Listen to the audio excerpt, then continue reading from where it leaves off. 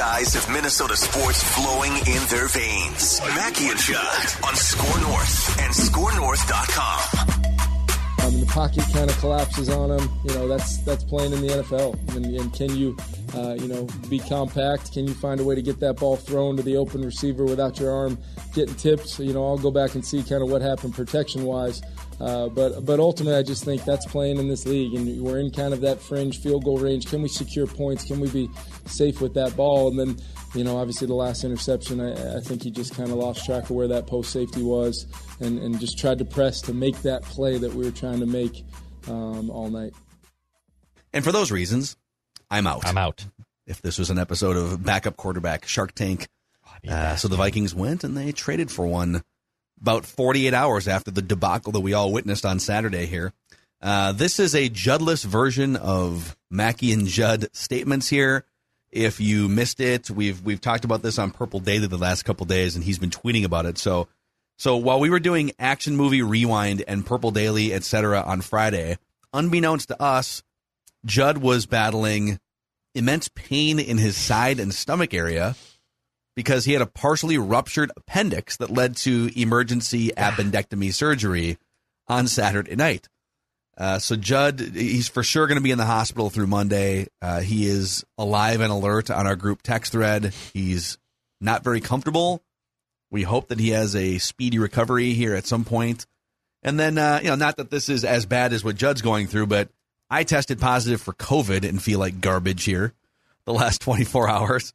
First time. 2.5 years, man. I thought I maybe escaped it, but no, I feel like crap today. So we're limping into this Monday, man, into the last week in August. I have a nephew's birthday party on Monday afternoon or Monday evening tonight, and I'm not like, should I just come on a bubble wrap? Because my two co-hosts are just limping here.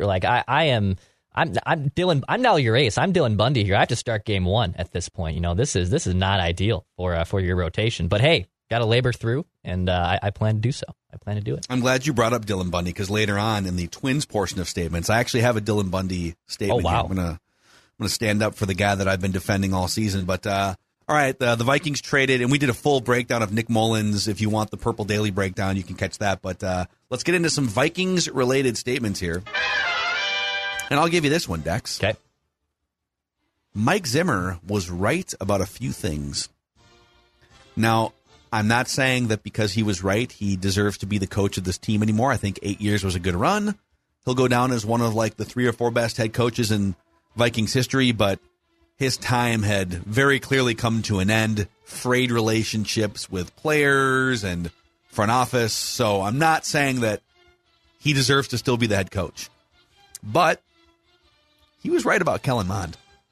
He was disrespectful in the way that he went up to a podium after that Green Bay game and trashed the young man dismissively. But he was not very impressed with Kellen Mond. And I think after seeing him in the second preseason game, hearing Kevin O'Connell just sort of speak blasé about him, and then all the different reports that are coming from Vikings training camp, Mike Zimmer was right about Kellen Mond. I think Mike Zimmer was right about most of the third rounders being in the doghouse, Wyatt Davis. And he tried at every turn not to use it as an excuse, but to say, listen, my defense is still pretty good if you get Danielle Hunter back in. And I think he was right about that, too. The statistics bear that out. So, listen, we've spent the whole offseason, we meaning collectively, the organization, fans, the media, just burying Mike Zimmer for being the cancer of this team. But he was right about a few things on the way out the door, Dex. Kind of reminds me of the Billy Madison scene where he gets clowned for just not answering the question in the Final Jeopardy. And then Billy's like, I think a simple wrong would have done just fine instead of just being completely belittled by the question guy. So yeah, he was probably right about Kellen Mond to a degree. He was disrespectful in his way. I think he could have handled that a lot better. But you know what? He was right that he probably wasn't ready to be the quarterback. And this is where I think also you got to have a GM and head coach on the same page. Mike Zimmer can be right about his evaluations too, but Rick Spielman's got to be, I think, communicating more with his head coach. Those are 3 third-round picks, and one of them might turn out to be okay, but those are just botched picks, man. Those are just absolutely botched picks, and I think having a GM and head coach on the same page is very, very important when you're drafting and trying to fulfill a 53-man roster. Yeah, it's he played the guys that deserve to be played, right? He gave some shine to Christian Darrisaw, became the starter after he got over the injury stuff, and he looked at Mond and he looked at Wyatt Davis and said, not feeling these two guys. Not it. And the new regime has done the same thing. I think those were two of the guys that we looked at and said, the new regime is going to finally give those guys the chance they deserve. It's like, well, Wyatt Davis can't even get run with the twos. Right. Wyatt Davis has been on the third-string offensive line the entire offseason with the new regime.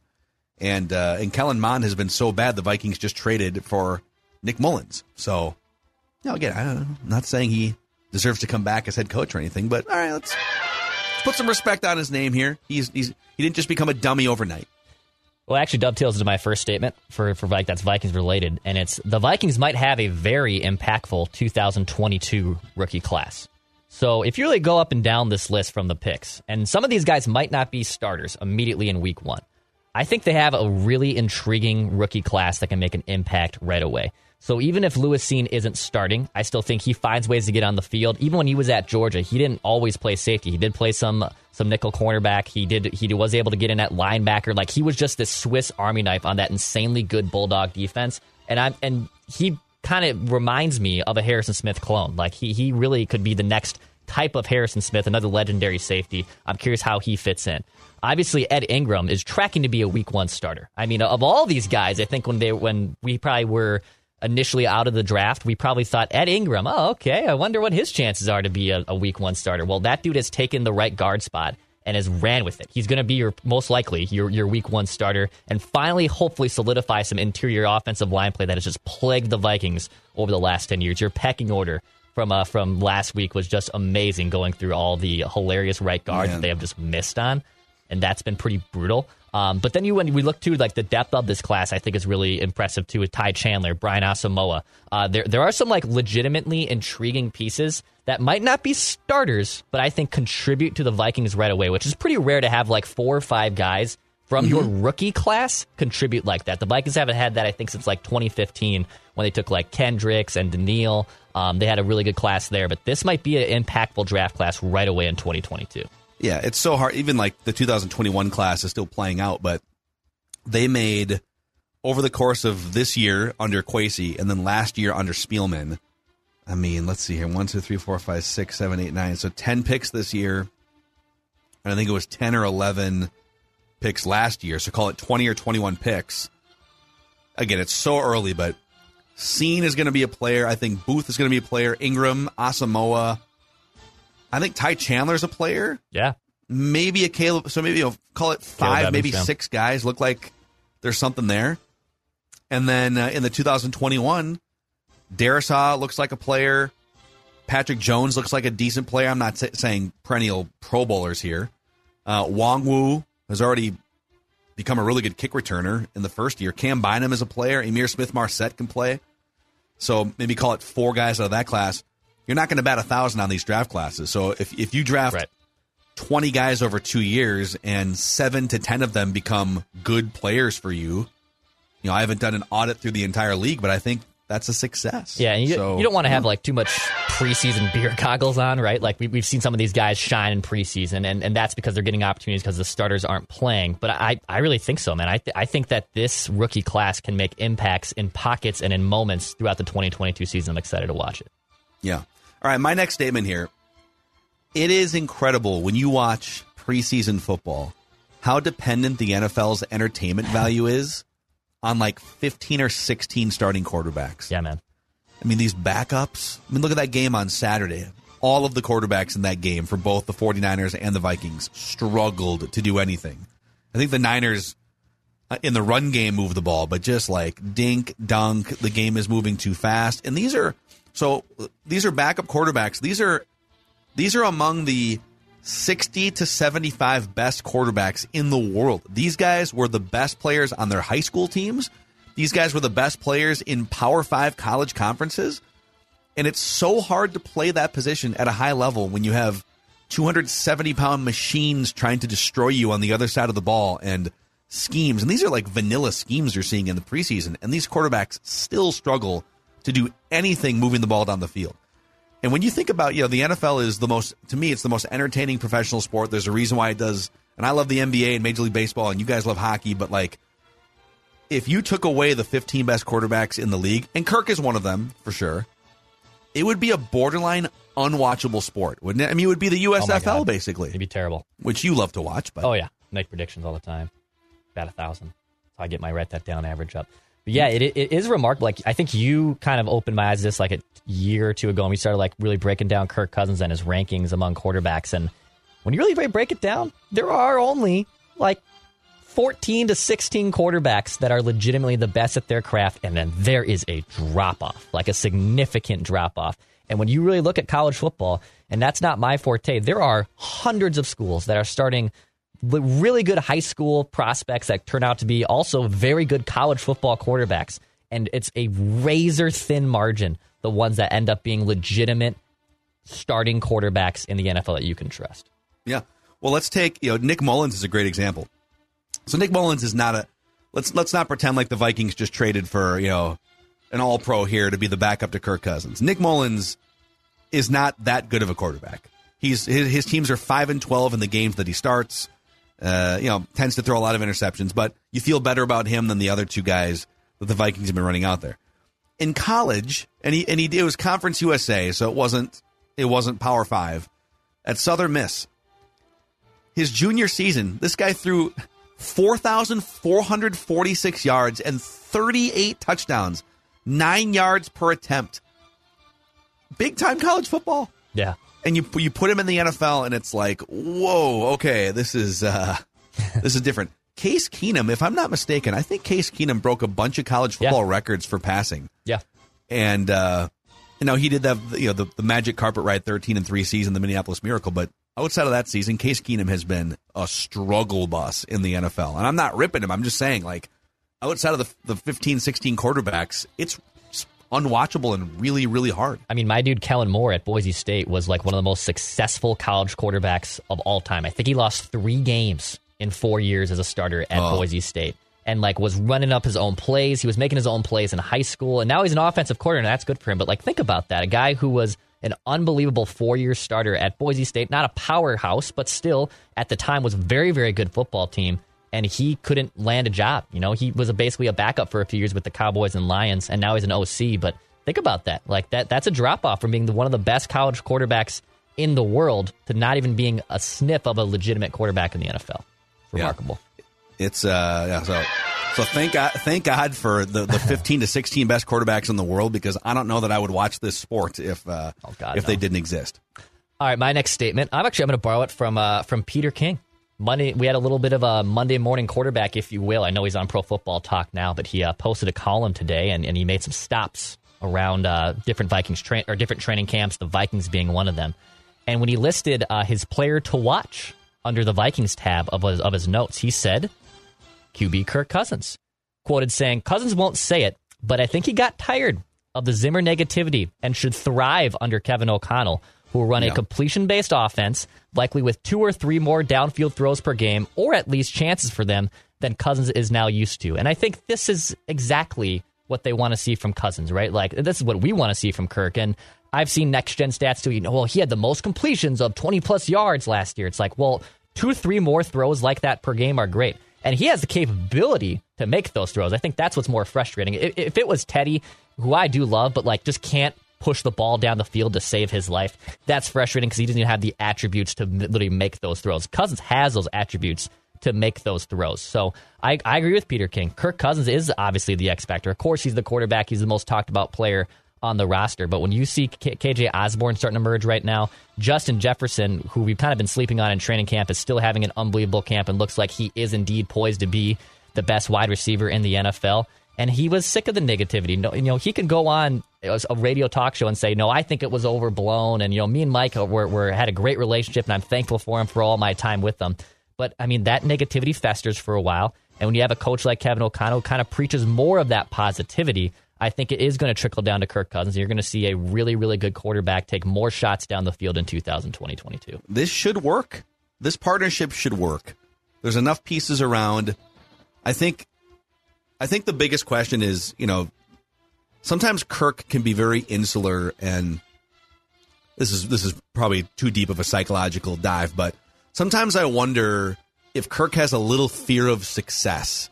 Like if there's, that it's even hard for him to envision another level of his own leadership and success. And if there's some self-sabotage that happens, and again, like I know that he pulled a couple comebacks against the Lions, and he was better in some of those situations last year. But I'm so curious to see if there's another level to be unlocked mentally. I don't know that physically there's much to be unlocked, because when you're 34 years old, you kind of are who you are physically. But maybe just in terms of taking a few more risks and chances, calculated chances here. Yeah, I this is about the most excited I've been to watch Vikings football probably since he signed. I was very excited to see what it looked like when he signed in 2018. But, God, there's just so many unknowns here. I mean, it wouldn't shock me. Here, I'll give you a statement off this. Okay. I think the floor for this team, if things train wreck, is like 7 or 8 wins. I'm saying if everyone largely stays healthy, if Cousins stays healthy, I don't see Cousins playing 16 or 17 games and the Vikings only winning 5 or 6. Like he is, throughout his career, he has been train wreck proof. But it wouldn't surprise me if this team had 12 or 13 wins in them. I don't think it's likely, but if this team at the end of the day say, yeah, you know what?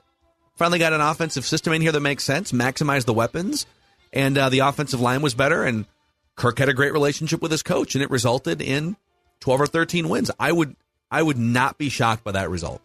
I don't like playing the complete what-if game, with that was kind of the theme, I feel like, of the 2021 Vikings, with bad calls and just bad situations, being a horrible defense under 2 minutes of a half in a game.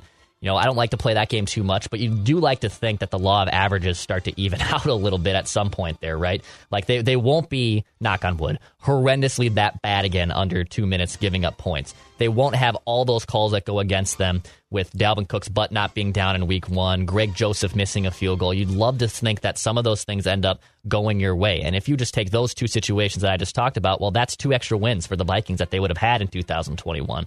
And now that you have a coach that leans into offense, isn't going to run it all the time on second and down, or second and long, I should say, it makes things a lot easier. And to my original point of this rookie class making an impact too, that could be a huge X factor. We know this offense is ready to go. And then with the defense being retooled under Ed Donatell's system and having a healthy Danielle Hunter and Zadarius Smith, well, all of a sudden, this goes from being a team that was, good, but not terrible, but a 7 to 8 win team. Well, if you scheme all those things appropriately and the law's averages start to even out a little bit more, that's a team that should be a double-digit win team and hopefully maybe even contends for the NFC North. I haven't seen in the last couple weeks if there's been much movement, but I think I saw a couple sportsbooks that had the Vikings creeping up to like 9.5. Wow. So it'll be interesting to see in the next 2 weeks what some of the final over-under futures, DraftKings and whatever, Caesars, what they wind up. What's the best case scenario? Because I think it started off at kind of 8.5. You saw some 9s, and then I saw 1 or 2 of them creep up to 9.5. So even the Vegas lines are moving in favor of the Vikings. Before we get to a couple more statements here, hello to our friends who are helping keep our lakeside areas clean during these summer months, Declan. Yeah, that would be our friends at Aquaside and Aquaside.com. I had to do an emergency podcast yesterday from the cabin with you to break down the preseason football game. And now I wasn't live from the lake, no matter how great that Wi-Fi was at the cabin. I can't do the podcast from the water, but when I got off the microphone with you, I did run and jump off the dock, and I jumped into that lake, throwing some pigskin around too. And nice. It was an Aquaside lake. There was none of that lake weed and algae. That's just the worst. When I'm trying to catch some footballs, okay, and I have to go down to the bottom of that lake because I'm missing the ball, I don't want to step in no lake weed and algae. That's right. Aquaside pellets help take care of that. It's a safe product too, registered with the EPA and DNR. They're located in White Bear Lake in the Twin Cities, but also you can order their product at Aquaside.com. Go to Aquaside.com to learn more. The official dog food of Mackie and Judd is Nutrisource. So my dog Maya loves her Nutrisource chicken and rice food. It's a third-generation family-owned company out of Perham, Minnesota. And Nutrisource dog food is all about digestion and gut health. Whether it's the humans on the show or the dogs on the show, we're all about digestion and gut health.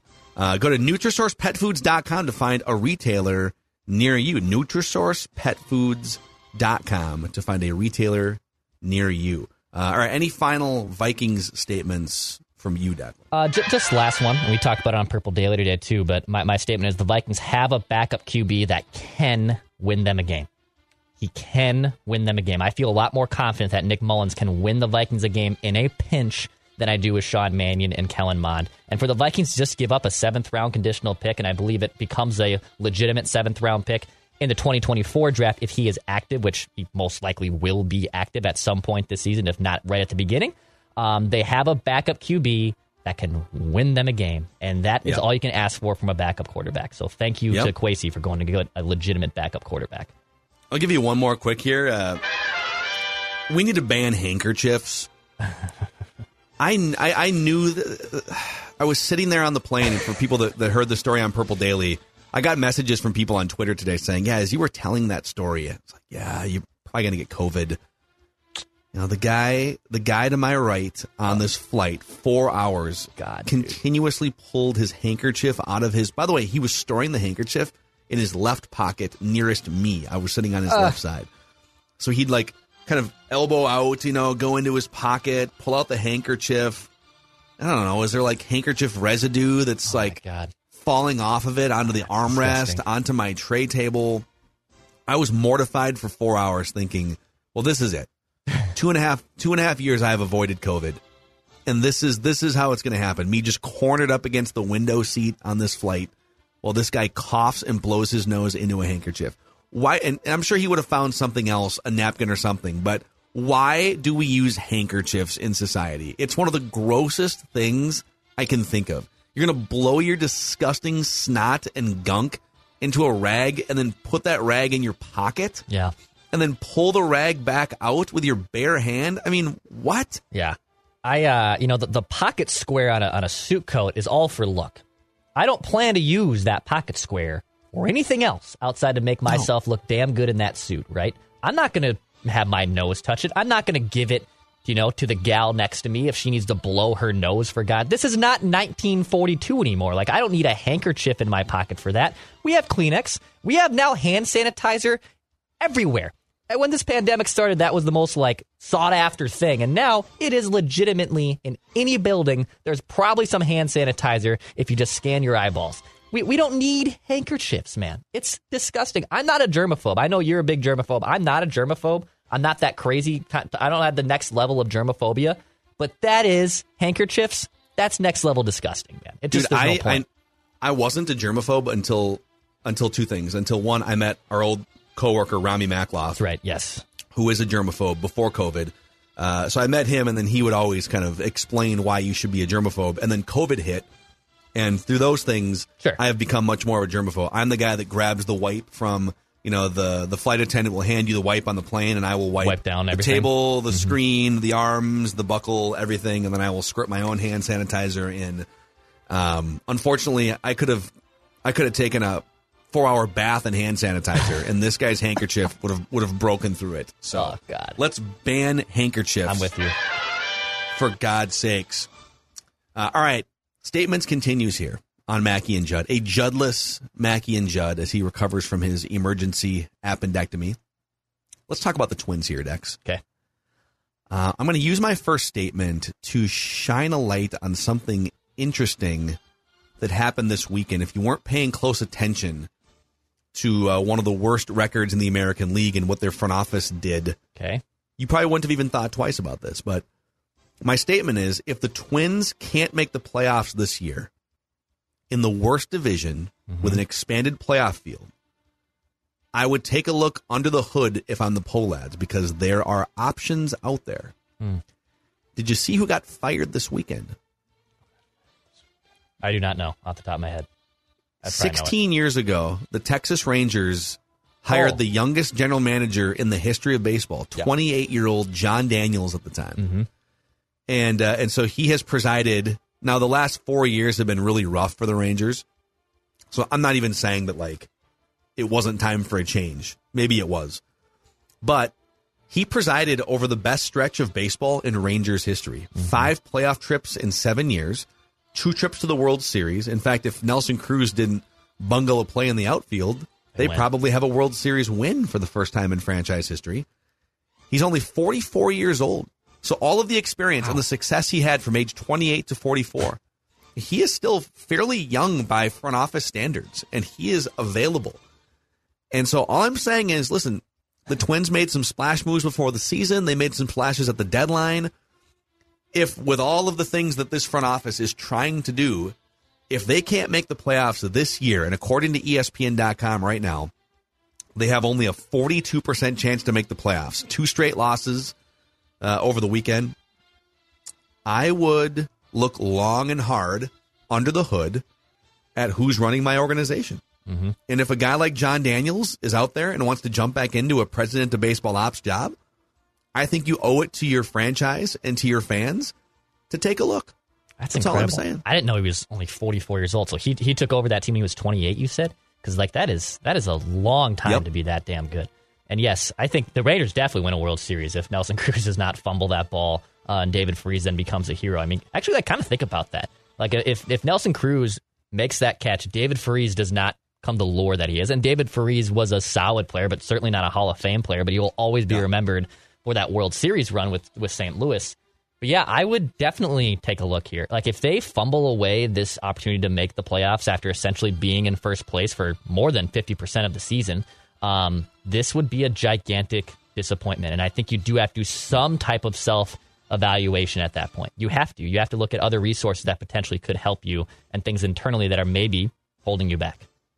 Yep. And I'm not I don't just call for jobs on this show, and I've never been one to just fire someone for the sake of firing someone. But at some point, if there's a better option out there, someone with a proven track record, highly regarded, and you're not getting the results for 2 straight years. I mean, the Twins after 2019, the Bomba Squad, and even 2020 in the pandemic shortened season when they were a first place team in the 60 games or whatever they played. Sano was in his prime. Yep. Kepler was in his prime. Barrios was in his prime at the time before they traded him. They had a couple really good relievers, some other young players coming up. If you would have said, hey, this team's actually reached its peak already and it's going to come down the other side of the hill. Now, again, they can get hot again and they can make the playoffs and make some noise this year. I want to let this play out for 2 months and see what happens. But if they miss the playoffs after what happened last year, I don't know how you can't take a look under the hood with a guy like that sitting out there. Yeah, I think that's important to do. My first statement on this Twins team, and after watching some games this weekend and just kind of surveying the landscape over the last, I want to say for the most part, the last month, my statement is I'm waiting for a C4 moment. So Carlos Correa, right, I feel like has now kind of gone under the microscope of like, $35 million for a player who's been good, but not necessarily great. And has lacked some clutch moments. Even this year, Carlos Correa with runners in scoring position, hitting just .227, not a single home run.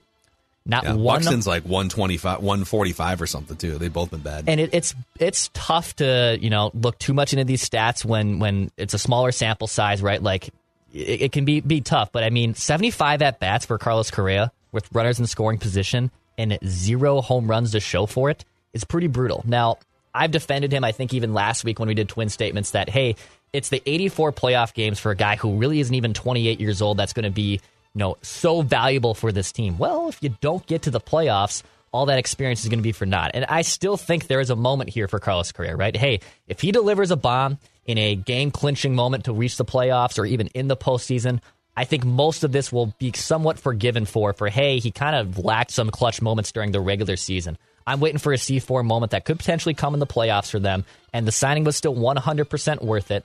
I actually do think we're getting closer to him potentially staying with the Twins than we were maybe 3 or 4 months ago, because the shortstop market is so saturated this year. He's not having the year maybe he envisioned. He's still worth it. And I'm thankful for him because I would have not renewed my season tickets and got season tickets in the first place if it wasn't for Carlos Correa. But I'm waiting for a C4 moment. I want to see him too, just like other fans have been asking for him to come through in the clutch. He had moments this weekend he didn't come through. Waiting for that big moment from Carlos Correa. He's had a couple weird seasons in his career too, where he just kind of drops off. Like last year, he was incredible. In fact, he was worth 6 wins above replacement last year. Best offensive season he's had. Scored over 100 runs, OPS, near a career high. But then, 2018, he just hit 239 with a 405 slugging percentage and Was just kind of a league average offensive player. The pandemic season in 2020, no power. So he's had a couple seasons like this, and this is definitely one of them where his bat just kind of disappears for stretches. And I'll throw Byron Buxton in here, too. Largely, these guys have been positive value for the Twins, but Byron Buxton with runners in scoring position this year, he's batting 145 with a 625 OPS. Awesome. Just atrocious. That's bad. A lot of strikeouts, too. So with the bases empty, his OPS jumps 225 points. So he's got to be better in these situations, too. And it's going to be up. I think this offense that just cannot get clicking right now. I'm sorry, I can't look down the line. I mean, it's got to be Luis Ariz, it's got to be Carlos Correa, it's got to be Byron Buxton. I can't really look beyond that too far. Gio Urshela, contribute how you can. Gary Sanchez, contribute how you can. But those three guys are the ones that are going to have to sort of carry this thing. I'm going to go positive here for a second. All right, I'm sick of this Twins negativity. I will rip someone else before the end of this statement session, but to go positive for a second, Dylan Bundy and Crhis Archer have been pretty damn reliable as bottom of the rotation starting pitchers. So again, these were not guys that were signed to anchor your staff. They were just kind of signed to fill out your fourth and fifth spots, and maybe you make a swap at some point during the season. These two guys have the most and second most starts of any Twins pitchers. They've combined for 42 starts. Bundy has allowed 3 runs or fewer in 14 of his 21 starts. He's gone at least 5 innings in 15 of 21 starts. Pretty solid. Crhis Archer, in half of his starts, has allowed 1 run or fewer. Now, he's not going 8, so I'll grant you that. But in half of his starts, he has allowed 1 run or fewer this season. And I believe in 18 of his starts, he has allowed, I think it's 2 runs or fewer. He's not, again, he's not facing a lineup the third time through the order, but yeah. I think I think we should all be pretty happy with what Dylan Bundy and Crhis Archer have given the Twins at the bottom of the rotation. Yeah, and Judd's been on the Dylan Bundy train and whatnot, but when you break it down like that, where it's, hey, these are your fourth and fifth starters, you can have a lot worse options on your fourth and fifth starters. The Twins have years of throwing out, at the time, Liam Hendricks could not get anybody out as a starter. I mean, he had an ERA near 6. Tyler Duffy eventually regressed super hard as a starter, same situation. You can have some atrocious back-end rotation options. And you know what? If your back-end is Crhis Archer, Dylan Bundy, I think you got to be pretty satisfied with that. They're not going to start game 1 or 2 of the playoffs. And in fact, you probably don't feel great if they have to start a playoff game for you unless you had a lead. But I think in general, when you look at who they are and what they're being asked to do from your back-end rotation options, it's fine. It's fine. You don't have the Atlanta Braves. You're not going to have a legitimate, Hall of Fame rotation from 1 through 5 like they did in the 90s. Dylan Bundy and Crhis Archer are who they are, and I think they've delivered. No, I will say I think after 6 years of this front office that was supposed to come in here and develop pitching like Cleveland and Tampa, right? They've plucked from Cleveland and Tampa. The fact that you even have to use Dylan Bundy and Crhis Archer to fill out 40% of your rotation is problematic, and so it's not ideal, but for the position that they're in, could be worse. I'll give you a positive one, too. My twin statement is Jose Miranda is a bad man. Since June 1st, after Jose got off to a pretty rough start in his career, I think through the first month of the season he was called up in the month of May, he was hitting 169, OPS near 500, just not also playing very good defense. Looked like a butcher at first base. Judd was ready to option him out. Pat was ready to write him off, too. Reigning minor league player of the year. But since June 1st, Jose Miranda is slashing 322, 373, OPS near 900. Yeah. A solid guy who can draw some walks. He has 12 walks in those 61 games. Good pop. And has provided some decent defense on the corner positions for you. I don't know if he'll win Rookie of the Year. But, man, I mean, if you really think about the guy who was the minor league player of the year last year with the St. Paul Saints and has come up here and kind of been a solid corner infielder for you and can get hot with his bat, that's all I can ask for here. And Jose Miranda has actually turned out to be a pretty damn good player. And I know we kind of floated his name around the trade deadline. If you really want to get the ace that you're looking for, it might cost you Jose Miranda. And by the way, if that conversation comes back up in the offseason, I'm still willing to have that conversation with the right capable pitcher. But Jose Miranda's turned himself into a pretty damn good player that's been very reliable for the Twins over the last 2.5 months. Yeah, he's been like you said, their best hitter. He's been carrying the offense more than the guys who make a ton of money and are on these massive contracts. And yeah, I think it's probably a little early to crown him as a franchise cornerstone for the next 5 or 6 years. I don't know what position he plays ultimately, but he's hit at different levels in the minors, and people who've watched him, from age 19 all the way up have said he's just a really good natural hitter with instincts that have clearly translated after he looked totally out over his skis for the first 3 or 4 weeks in the majors. And he fixed it on the fly. I don't think they ever sent him down. He just they might have sent him down for like a day, and then he came back up. They did they kept Royce Lewis, and then Royce Lewis tore his ACL, and I think he was back with the Twins like in a 36-hour time period. But yeah, he's been good, man. And then it all clicked for him. Okay, I'm gonna rip someone here in just a second, but a shout out to our friends at Meadows who are helping provide an amazing golf experience. That's right. All of us this summer. The Meadows at Mystic Lake, which is an award-winning 18-hole public golf course. We're getting close to fall golf, which is my favorite time of year to golf. And one of my favorite things too when I get to a round, especially when I'm done with it, is enjoying a nice cold one on the patio in the Meadows Bar and Grill. Their patio outside, one of the best in the world for it. It's a great course. It's a scenic course. You can book your tee times now, golfthemeadows.com to learn more. There's nothing worse. I golfed over the weekend, and they didn't have the GPS on the carts. I don't know what I'm hitting. I'm not good at math. I'm not good at distance. I'm not good at a lot of things. Just pull a 7-iron. Yeah. It's the 8-iron for me. The 8-iron is the guy that I can use there, but at least the Meadows carts can tell me what I can use there. So book your tee time now, golfthemeadows.com to learn more. Also, hello to our friends at Federated Mutual Insurance Company, helping us power these daily episodes of Mackie and Judd and Purple Daily, and helping power businesses with risk management tools and resources for over 100 years. At Federated, they believe face-to-face, eye-to-eye contact fosters long-term relationships built on trust, and that is the Federated way. So if you want to find out how Federated can help your business, go to federatedinsurance.com, where it's our business to protect yours. All right. You know who doesn't get criticized enough? Who's that? Max Kepler. Oh, we're not doing Buffoon of the Week quite yet. Okay.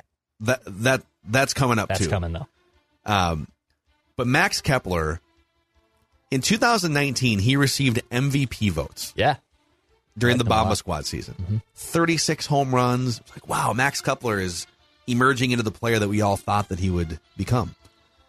And he signed the contract. So since 2019, 3 seasons, ages 27, 28, and 29, he's batting .220. Power has almost completely disappeared.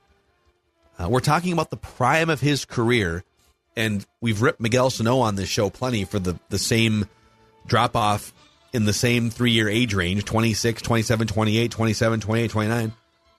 These guys were supposed to be centerpieces for this lineup and organization. That is why you signed him to a contract extension, and he has come nowhere near the player that he was in 2019.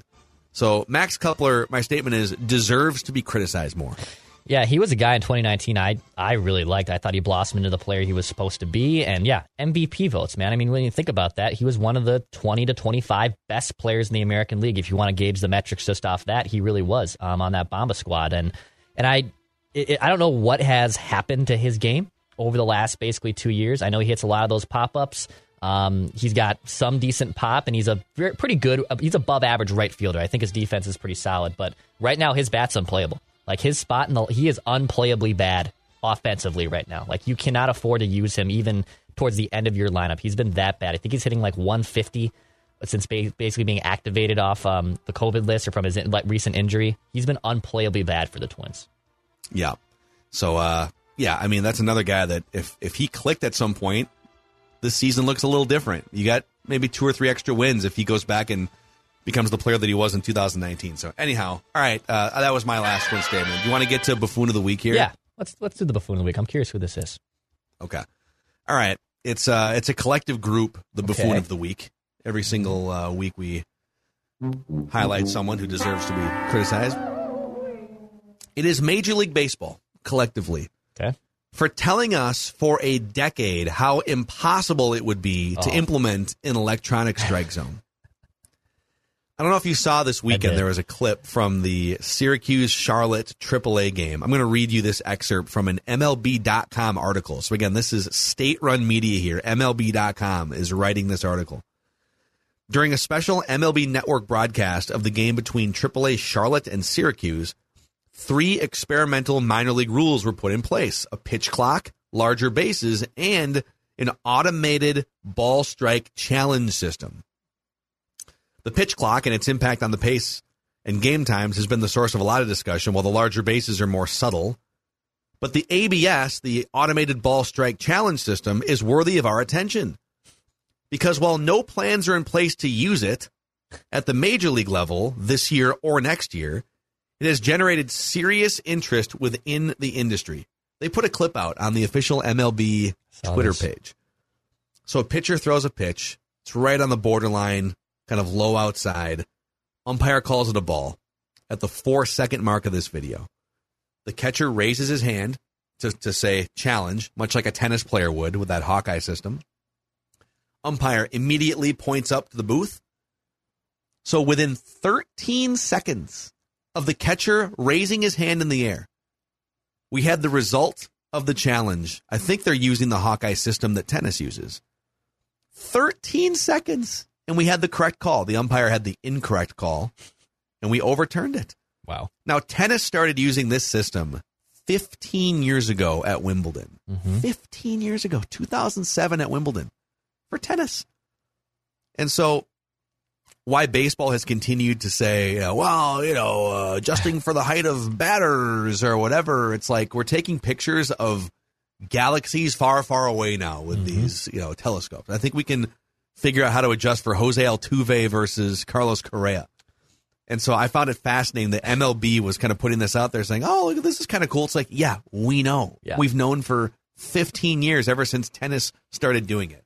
I'm not sure if it's just like they don't want to hurt the umpire's feelings. And, that'd be a pretty integral change of the game to essentially remove the home plate umpire entirely. Like that would be a significant change. Well, there's a way to do it. So in this game, it was a challenge system. So the home plate umpire can still call, 95% of the game. I don't know how many challenges you get, but let's say going into a game, you get a limited amount of challenges. You get 5.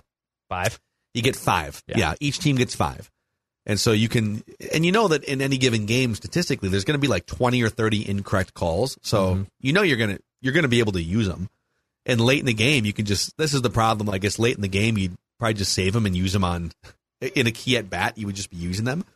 But the umpire, to keep the pace moving, the umpire could call 95% of the game, and then you could use the challenge system for the high leverage calls where, hey, the bases are loaded, it's the 8th inning, first pitch is a ball, second pitch looked like it should have been a ball, it's a strike, it alters an at bat, right? But the fact that they busted this out kind of casually for a minor league game on MLB Network, and they're like, oh, look at this, pretty cool. Yeah, no, it's you could have done this 15 years ago, guys. Yeah. It's pretty brutal. I umpired as a kid. I loved, umpired as, I shouldn't say as a kid, umpired as a young adult, and umpired a lot of Little League, and I loved it. I really did love umpiring Little League. I never wanted to make a huge career out of it going after or going above the Little League level, but there is just something like remarkable about home plate umpires and their egos and everything involved with that. And for them, I think now to get used to this, especially the minor league level where they're implementing this, is really interesting. But yeah, like we can turn on our garage lights. We can open garage doors from our cell phones. Like we've been able to do that for a long time. Why can't we challenge a borderline curveball on the outside corner? And now that they're slowly getting there, that's great. But I'm curious how that gets implemented at the major league level in years to come. Well, as far as, because you mentioned like hurting umpires' feelings or whatever, the game is so different now in that everyone watching at home has, a 50, 60, 70-inch 4K definition TV. And we all can sort of see the K-zone on the screen. If you're watching on Bally's or ESPN, they can put the K-zone up whenever they want to. If you're watching, on MLB.com, just watching the game cast, they've got all of the pitchers coming into a strike zone. The only person that doesn't have access to that information is the one making the calls. So you're giving the viewers at home, you're giving all the fans on their phones, all of the players and coaches in the dugout with tablets, all of them have access to the K-zone box, except the guy who's flipping a coin behind the plate, crouched down, sweating, 2.5 hours into his shift, and it's a 97-mile-an-hour slider with nasty movement, or a cutter, or a two-seamer, and he's flipping a coin. You're actually hanging the umpires out to dry by not having this chance. Don't you think an umpire, you take away the most egotistical ones like Angel Hernandez and Joe West, in a key moment late in a playoff game, a World Series game, oh man, the count is 2-2, and that pitch right on the edge, and you're not really sure.